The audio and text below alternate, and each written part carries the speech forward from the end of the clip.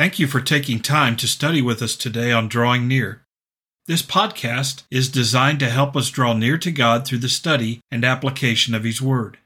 If you have any questions or comments about today's study, or spiritual things in general, feel free to contact me through my email address in the description section of this podcast. Today on Drawing Near, we begin a new study of the Gospel of Luke.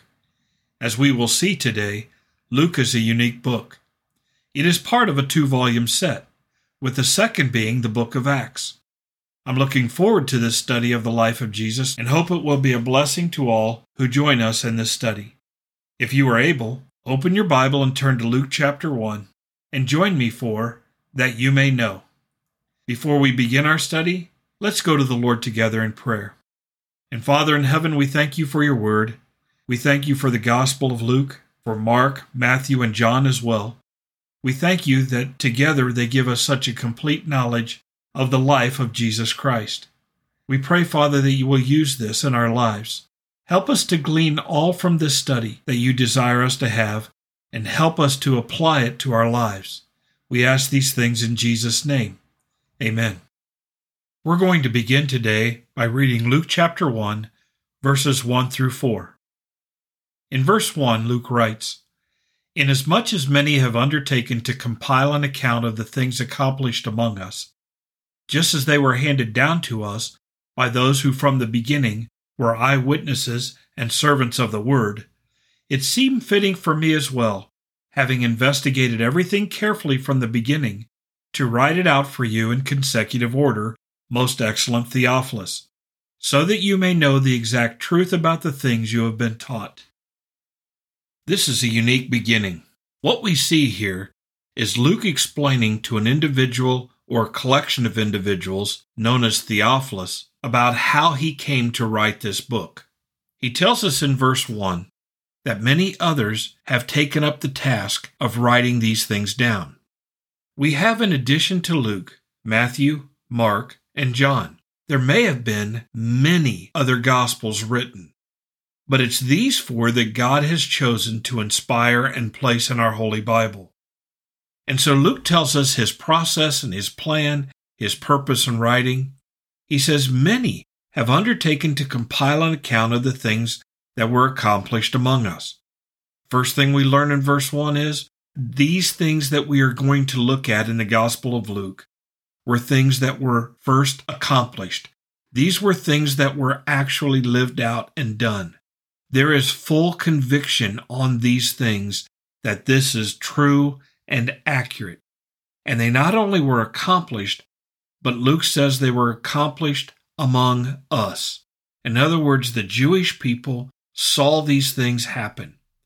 And then in verse 2 he says, these things were handed down to us by those who from the beginning were eyewitnesses and servants of the Lord. Where did Luke get his information? Well, as he's being inspired by the Holy Spirit, Luke received this information from eyewitness accounts, from those who served the Lord Jesus. He received his information from those who saw it and lived it firsthand. That's important for us to understand. Luke is not just writing down what he thinks. Luke is not just writing down what is generally believed. It's as though he is going and interviewing, questioning, asking, and seeking from individuals all of these details. These weren't just eyewitnesses, but they were also servants of the Word. Now, Jesus is known as the living Word, but these individuals were servants or ministers of the gospel of Jesus Christ. In all likelihood, they were apostles, they were disciples, individuals who saw firsthand all these things that took place. Although it's not necessary, it's encouraging for me to know how Luke came about his information. We learn from the book of Acts and Colossians that he is a physician. He's also a historian.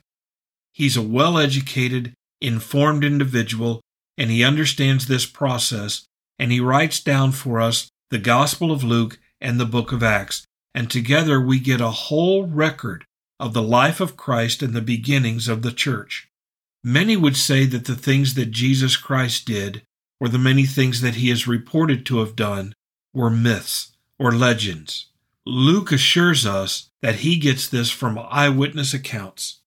He says in verse 3, "It seemed fitting for me as well, having investigated everything carefully from the beginning, to write it out for you in consecutive order." And so Luke, having done research, he investigates everything, and then he says carefully, and he does this from the beginning. That's why we get a record of the virgin birth. Having done all of this, it seemed fitting to him to write it out in consecutive order. I believe that in all likelihood, if we want to know the order of which things were done, the best record is the Gospel of Luke, because part of his goal is not just to record the life and teaching, the works of the Lord Jesus Christ, but he wanted to write it down in consecutive order. That seems to indicate to me that he was asking, when did this happen, and when did this happen, and how did these events occur in relationship to one another? So he not only wants to write these things down, he not only has researched them carefully, he not only has talked to eyewitnesses and servants of the Lord, but his desire is to write it out in consecutive order. So when I want to go to Matthew or Mark or John and understand in what order things happen, I go to Luke as my mainstay. That may not always be perfectly accurate, but that's his intention. And then he says at the end of verse 3, he mentions the person he is writing this to or for. He says, "Most excellent Theophilus." The word Theophilus means lover of God or God lover. Many believe that this was an individual who was underwriting Luke's efforts. He was making financial contributions to Luke to pay for his upkeep and his research so that he could have this account. So Luke was writing it for him. Others believe that it was a group of individuals known as lovers of God who were underwriting Luke's gospel. And then still others believe that this is being written down for all people who are lovers of God. I have a tendency to believe that this is an individual. That's what the language seems to indicate. But certainly this gospel is for all those who love God.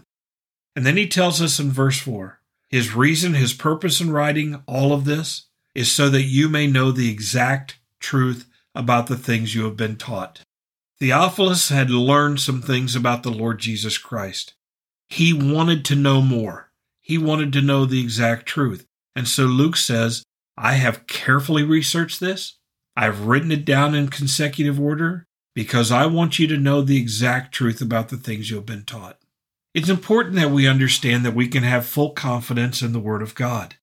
We can have full confidence because 2 Timothy tells us all Scripture is inspired by God. God inspires His Word, Genesis through Revelation. God has not only inspired it, but He has preserved it. He's had it recorded, written down by many types of individuals over a long period of time. And by faith, we trust in this record. But it is interesting for us to see this introduction that tells us how and why Luke comes about this gospel message. And I hope that you'll keep this in mind. I hope that you'll revisit this as we study through the Gospel of Luke. Father in heaven, thank you for your word. Thank you for this introduction. I thank you for men like Luke, who you used to write your word, to record these things so that we would have them these 2,000 years later. What a blessing. What a gift. And Father, I pray that we will not only value it, but we will embrace it with all of our hearts and live it with all of our lives. We ask this in Jesus' name. Amen. Thank you for studying with us today. You can subscribe to these podcasts on Apple Podcasts, Google Podcasts, Spotify, TuneIn, or the Facebook page Drawing Near. Drawing Near is a ministry of FBC Tipp City, provided with the hope that we will draw near to God and He will draw near to us.